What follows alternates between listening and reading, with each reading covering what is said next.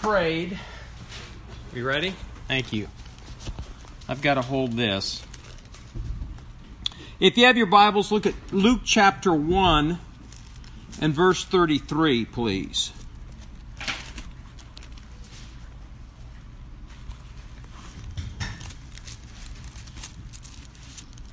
And then with your other hand, find Psalm 89. Psalm 89.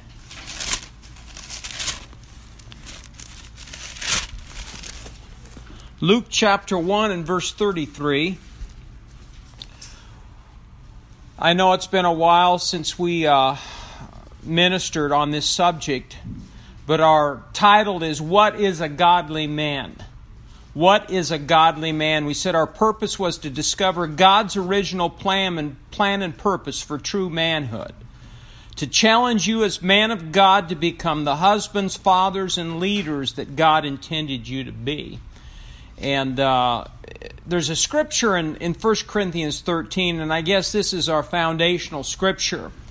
It says, When I was a child, I spoke as a child, I understood as a child, I thought as a child, but when I became a man, I put away what? Childish things. So that means we should grow up, we should talk different, shouldn't we, than a child.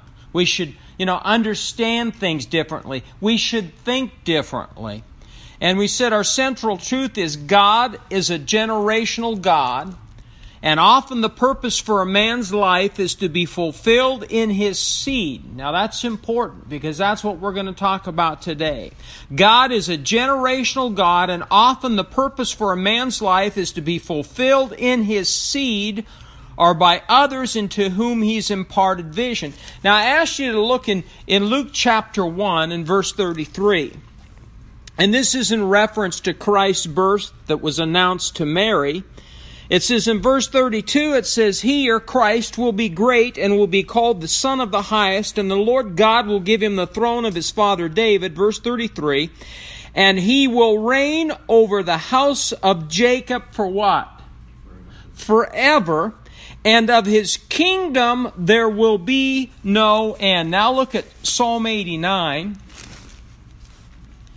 And that's what I want you to remember. His kingdom, there will be no end. Psalm 89, it says, I will sing of the mercies of the Lord forever. Verse 1, with my mouth will I make known your faithfulness to what? To all generations. So that goes along with what I gave you in Luke. His kingdom is for how long? Forever. So then that establishes the fact that God is interested in all generations. All generations. It goes on, it says, your seed in verse 4, I will establish forever and build up your throne to what? All generations. So God is a God of what? All generations. Okay, now look at Psalm 45. I'm kind of laying a groundwork here. I'm giving you some scriptures to substantiate what I'm giving you this morning. Psalm 45 and verse 16. Psalm 45:16 states, instead of your fathers shall be your what? Sons, whom you shall make princes in all the earth. Yes, God is concerned and He cares about fathers, but He's also concerned about sons. And it says, whom you shall make princes in all the earth. Verse 17, I will make your name to be remembered. Here we go again. In what? All generations. Therefore the people shall praise you forever and ever. See, if God's kingdom is going to be forever, then it's going to take not just my generation, but it's going to take the next generation. And God is a God of generations. God is interested in my seed. He's interested in Caleb and Micah. He's interested in Steve's kids and all of your kids, grandkids. because He wants His kingdom to be established forever. And if that's the case, it's going to take every generation knowing about our Creator and about God. All right? You understand that? Now look at Psalm 78.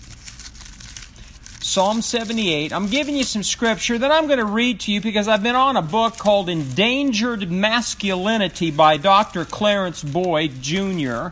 Endangered Masculinity. And I want to give you some statements that he gave, but I want to lay a foundation here of scripture. Psalm 78, because this is a scripture that I've always been drawn to. Let's read it in verse 1. It says, "Give ear, O my people, to my law. Incline your ears to the words of my mouth. I will open my mouth in a parable. I will utter dark sayings of old, which we've heard and known, and our what? Our fathers have told us. We will not hide them from their children, telling to the generation to come the praises of the Lord and His strength and His wonderful works that He's done. For He established a testimony in Jacob and appointed a law in Israel, which He commanded our fathers, that they should make them known to their children." So do you see something? Fathers are what? They're commanded to make known the things of God, that the generation to come, verse 6, might know them, the children who would be born, that they may arise and declare them to their children, that they may set their hope in God and not forget the works of God, but keep His commandments, and may not be like their fathers, a stubborn and rebellious generation, a generation that did not set its heart aright, and whose spirit was not faithful to God. There's a scripture, you don't need to turn there, but let me read it to you because you've heard this scripture before. In Proverbs chapter 22 and verse 6, it states, "Train up a child in the way he should go, and when he's old, he will not depart from it." Then in 2 Timothy, the last scripture, 2 Timothy chapter 2 and verse 2, it says, "And the things you have heard," the Apostle Paul states, "the things that you've heard me say in the presence of many witnesses, entrust to reliable people who will also be qualified to teach others." So, how many of you are fathers? Grandfathers, okay? You and I have a responsibility to our seed. We have a responsibility to tell our seed about our God, our Creator, about Jesus. So then when they get older, they're going to tell their what?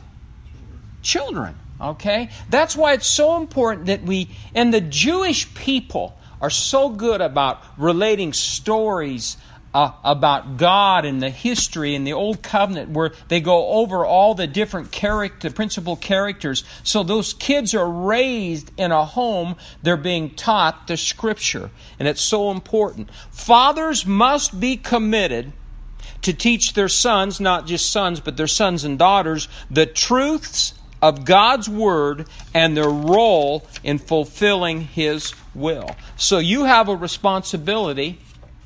I have a responsibility. Let me ask you this. How many have ever blown it as a father? I know your kids are gone. Some of your kids. We've all made mistakes. And so this morning I want you to realize God realizes that. He's a God of grace. He's a God of mercy. He's a loving Heavenly Father. He knows there's times that we sin and we do screw up when we're raising our kids. But what we need to do is just confess our sins, and He's faithful and just to forgive us. We move on. The mistakes you've made with your kids, you won't make them with your grandkids, right? We should learn something, okay? Now, if you have your Bibles, Joshua, chapter 24. This morning what I want to do is address leadership gaps. Everyone say it. Leadership gaps. We'll understand here after we read Joshua chapter 24 and verse 29. This is the death of Joshua. It says, "It now came to pass after these things that Joshua the son of Nun, the servant of the Lord, died, being 110 years old. And they buried him within the border of his inheritance, which is in the mountains of Ephraim on the north side of Mount Gaash." And listen, verse 31, this is what I want to highlight. "Israel served the Lord all the days of Joshua and all the days of the elders who outlived Joshua." Let me read that again. "Israel served the Lord all the days of Joshua and all the days of the elders who outlived Joshua, who had known all the works of the Lord which he'd done for Israel." So you're going to see something happen here. Now look over at Judges chapter 2. Judges chapter 2, just over a few pages. Again, this reiterates the death of Joshua in verse 7. It says, "So the people served the Lord all the days of Joshua and all the days of the elders who outlived Joshua, who had seen all the great works of the Lord which he'd done for Israel. Now Joshua the son of Nun, the servant of the Lord, died when he was 110 years old, and they buried him within the border of his inheritance in the mountains of Ephraim on the north side of Mount Gaash." Now listen in verse 10. This is what I want you to see. "And when all that generation had been gathered to their fathers, another generation arose after them who did not know the Lord, nor the work which he had done for Israel." See, now that's critical, that's important. Joshua died. All the elders of his generation died. Well, then who was left to tell them about the works of the Lord?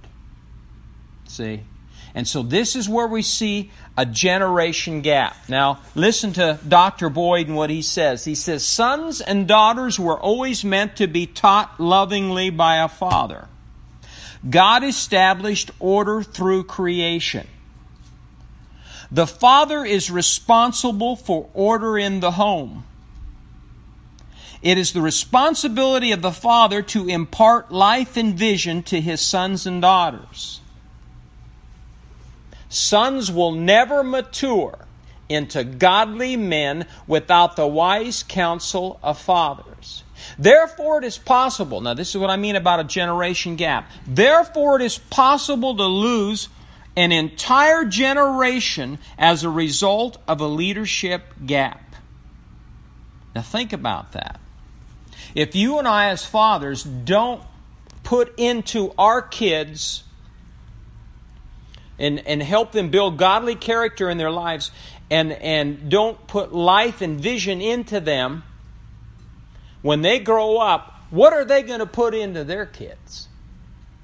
They're not going to put life and vision into their kids if we haven't done it and put it into our kids. Therefore, he says it's possible to lose an entire generation as a result of a leadership gap. Whenever there's a lack of leadership and impartation, the next generation will lose direction. Do you think there's a generation out there that doesn't have much direction right now? I think so. Men must lead because they will be held accountable. Men must lead because they have been given a designated role in the family. Their position and place represents the purpose of God, and His purpose will prevail. God anoints men who truly understand His plan and purpose in the earth. Now he goes on to say, he says, one of the consequences of a leadership gap is rebellion against established authority. If there is a father absent in the home, children will look elsewhere for a father's touch. That means, and maybe some of you were raised in a home where you didn't have a father figure. How many, if you don't mind me, how many didn't really grow up having a father figure? One of us here. Well, I'll tell you something, there's more than that. There's more than that even at Harvest Church. How many of you grew up with a father figure? How many, I'm going to go on one more. How many of you grew up with a good father figure? Okay. manhood must be both taught and caught. Why do you think in the inner cities a lot of these young men join gangs? Because they don't have a father at home. And there's something in a young man that desires to be fathered.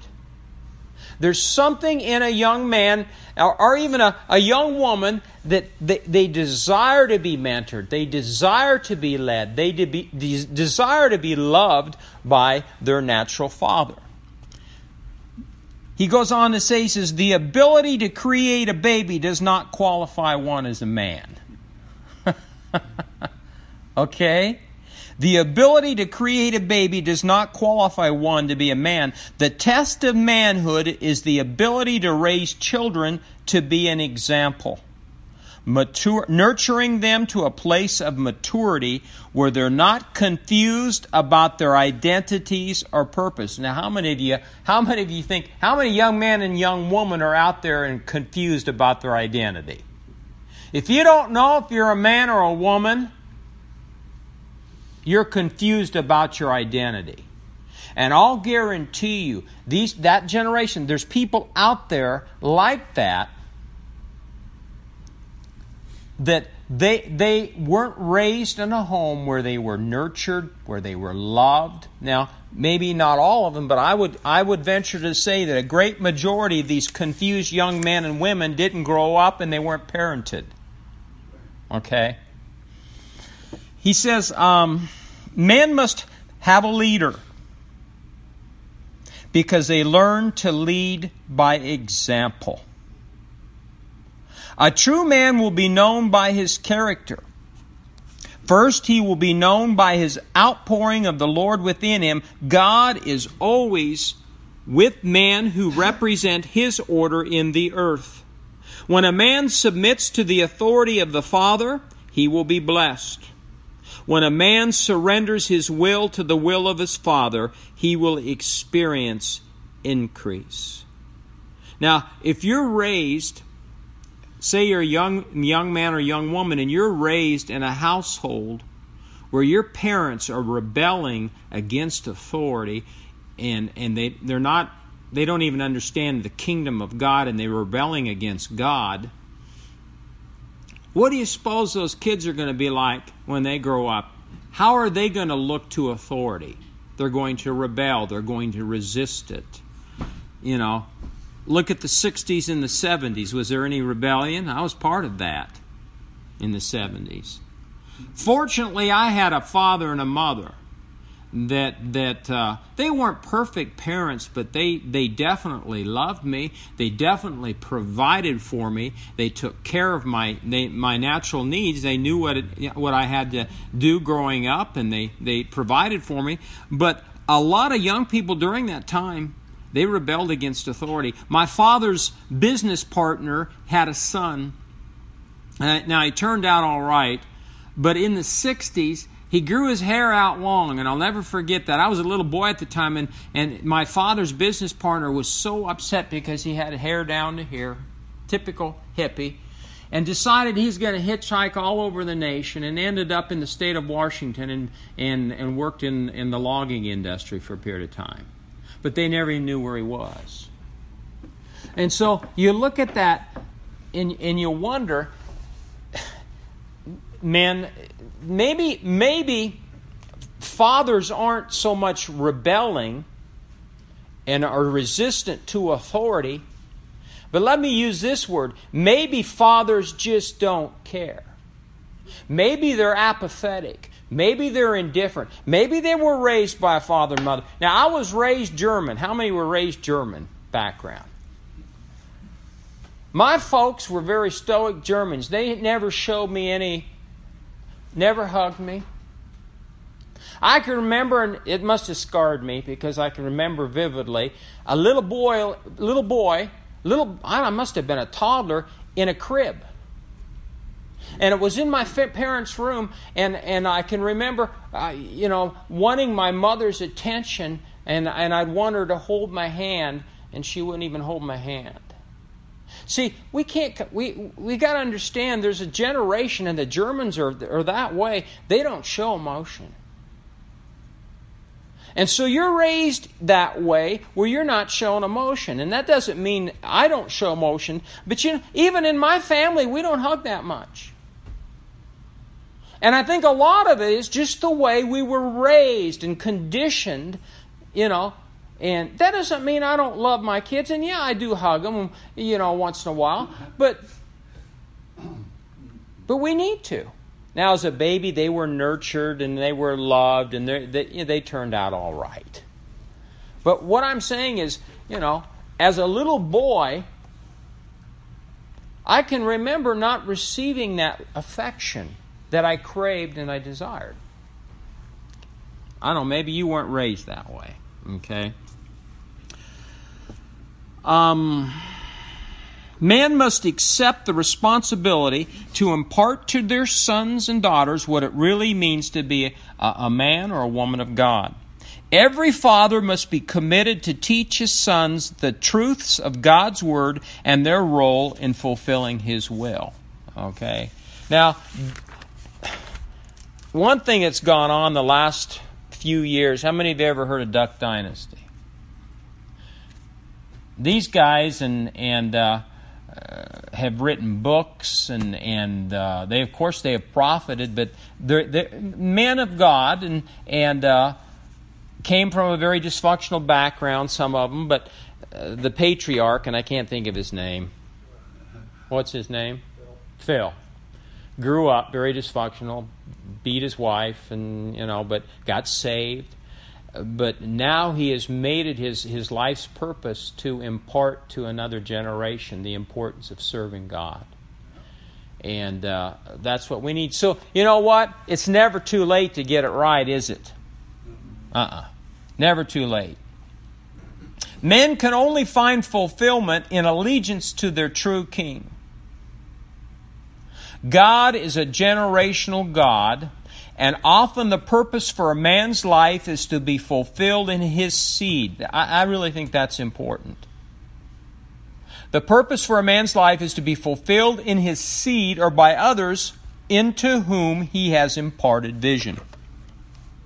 This is why leadership is so important. How many of you remember David, King David, and who was his son? Solomon. Now, did King David, he wasn't a perfect man, was he? No, definitely not. But did he work at preparing Solomon for his role and his responsibility to be the next king? Sure, he did. That's important.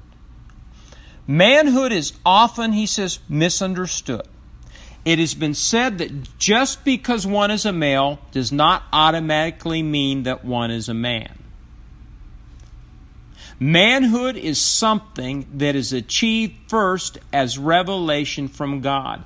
And if you and I are not brought up in a home where we're nurtured and where we're taught the plans and purposes of God, then we're not going to have any revelation of God. It requires an impartation that must be nurtured and then affirmed. Manhood must be both taught and caught. That's just like the anointing of God. Manhood must be taught and caught. Okay? So important. The test of manhood is the ability to raise children to be an example, nurturing them to a place of maturity where they're not confused about their identities or purposes. Men must have a leader because they learn to lead by example. Now, do you understand what I mean about a generational gap?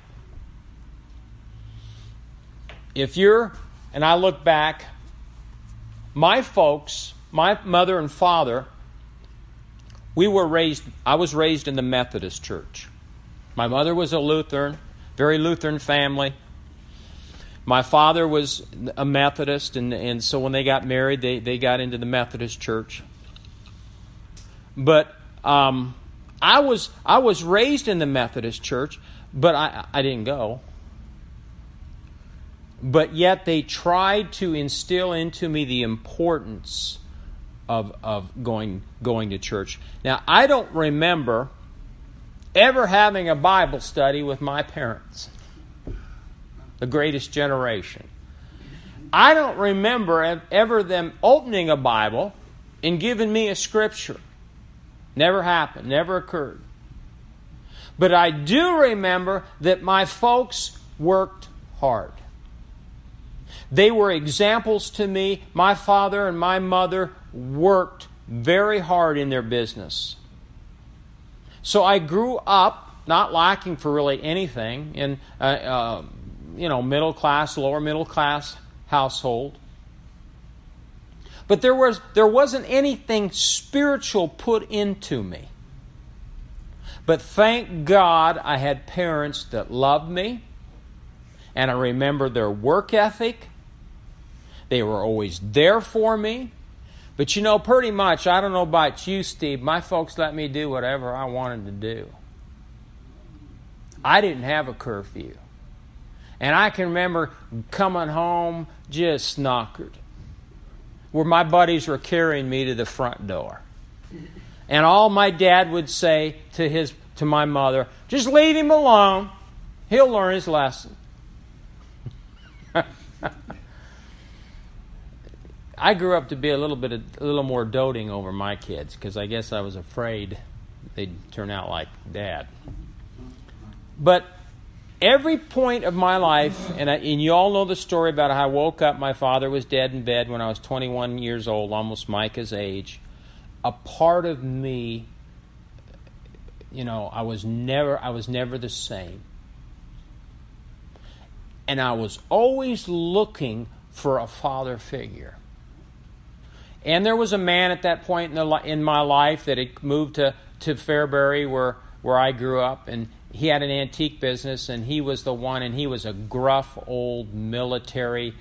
He'd been in battles, been wounded in battle. He could cuss with the best of them, and he took me under wing, and he taught me the business, and I've always had a great respect for anybody in the military.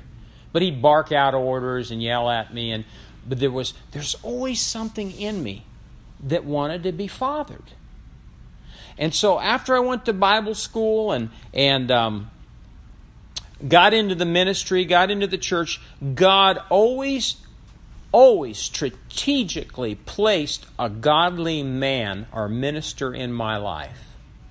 And I've had more than one. The Bible says that we can't have many fathers, but I had a few fathers and one was Buddy Harrison. And he was the founder of Faith Christian Fellowships. That's where we started. Others were men like Ed Dufresne. These guys are all dead now. One was a gentleman named Dick Mills, which back then I was probably 15, 20 years ago. He was quite a bit older. He would take time and mentor me and tell me some things, and every step of the way. But then there came a day when there were no more fathers. These men are all gone. And some of my spiritual fathers got caught up in sin and lost their ministry, and their ministries were greatly diminished because of their sin. And that was hard on me too. But what I'm trying to tell you, I got enough and I gleaned enough from these men that took time to say an encouraging word, put their arm around me, telling me, I'll never forget. One spiritual father said when we bought this bankrupt property, and it was Buddy Harrison, I showed him the property, and he looked at me, and he shook his head, and he says, I just don't see it. And I'll never forget, inside of me, I just was totally deflated. Here was my father, spiritual father, the one that I looked up to, telling me he just couldn't see this property as a church. Then another man named Ed Dufresne, a prophet of God, he came through and he looked at this property, he walked through this. He didn't say a whole lot. And he looked at me and he said, piece of cake. Right there I thought, I feel better now. But just a few words spoken to a young preacher made a difference. Now look at this property. Yeah, it's an old building and we've had to redo it. We're out of debt. Been out of debt for years. And yeah, we got a little bit we're paying off for this room here. But is it a good property? We've developed it. We're making sure we're taking care and of your kids and they can be secure and protected. So I want you to see that it's really important what you and I say to our kids, how we act in front of them.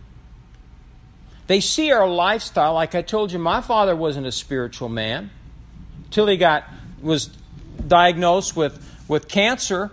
He got filled with the Spirit of God through a Catholic priest back in the 70s. Spoke with tongues. That was a move of God. And then I saw something in my father that changed his life. And in me, I wanted that. Now, what I want to do, I want to ask you, and I don't want to put you on the spot, but I don't think it will. Do you remember anything, and I'll tell you this, I'll tell you what my father taught me, and then I'll ask you, do you remember anything that your father, your natural father, told you or influenced you? Now, some of you guys are older, so it might have to take a bit to recall that, Larry. That was back in the 1800s, so, Before that. This is what I remember about what my dad told me. Wasn't a spiritual man. Now, I'm going to be a little crude. Can I, without offending you? He said, son, keep it in your pants. And isn't that funny how you remember that? Keep. Now, if you don't know what that means, guys, see me after the service. Son, keep it in your pants. The next thing he said, do everything in moderation. Did I do that? No. I didn't do anything in moderation. And my father was a golfer, and he was he was a very good golfer.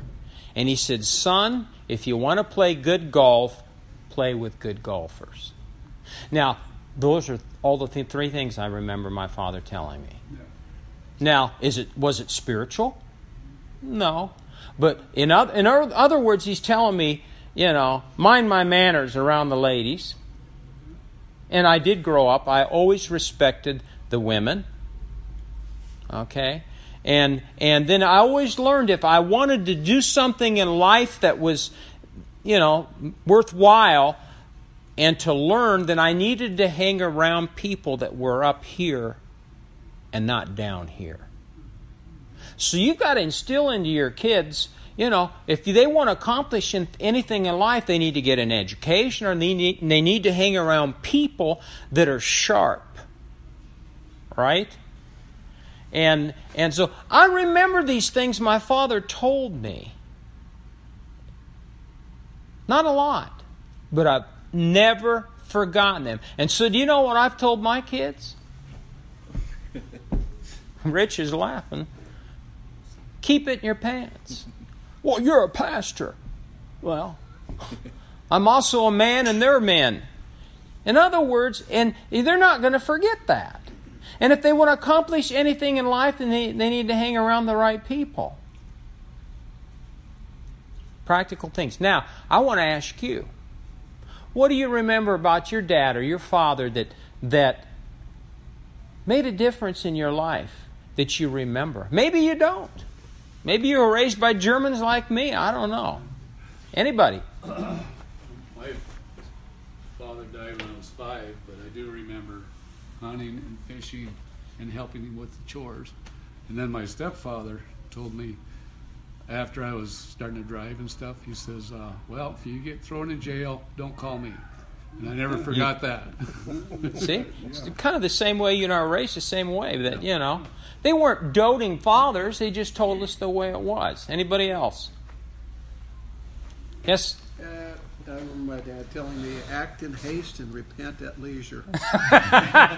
And he frequently repented at leisure. I also, he provided a good example of work. Was he a railroader? Yes. Yeah. And put tools back, put things back. He was very orderly in the importance of order. Yeah. And do you need that in your line of work, don't you, to a degree? Yeah, and actually, the older you get, the only way you can find things is you know where you put them. Yeah. Because that's your habit. Yeah, exactly. So you pick something. Larry, what'd you get from your dad? I know you got a lot, but give me one thing. Well, about the same thing. We worked every day and put things back. You worked on the farm. But you see the everything these four guys right here have in common. Their fathers what? Worked. And so we grew up with a work ethic. And never drank or smoked in your life. Well, that's you, Larry, not me. I didn't smoke, but I did plenty of drinking. Okay. Anything else? Yeah.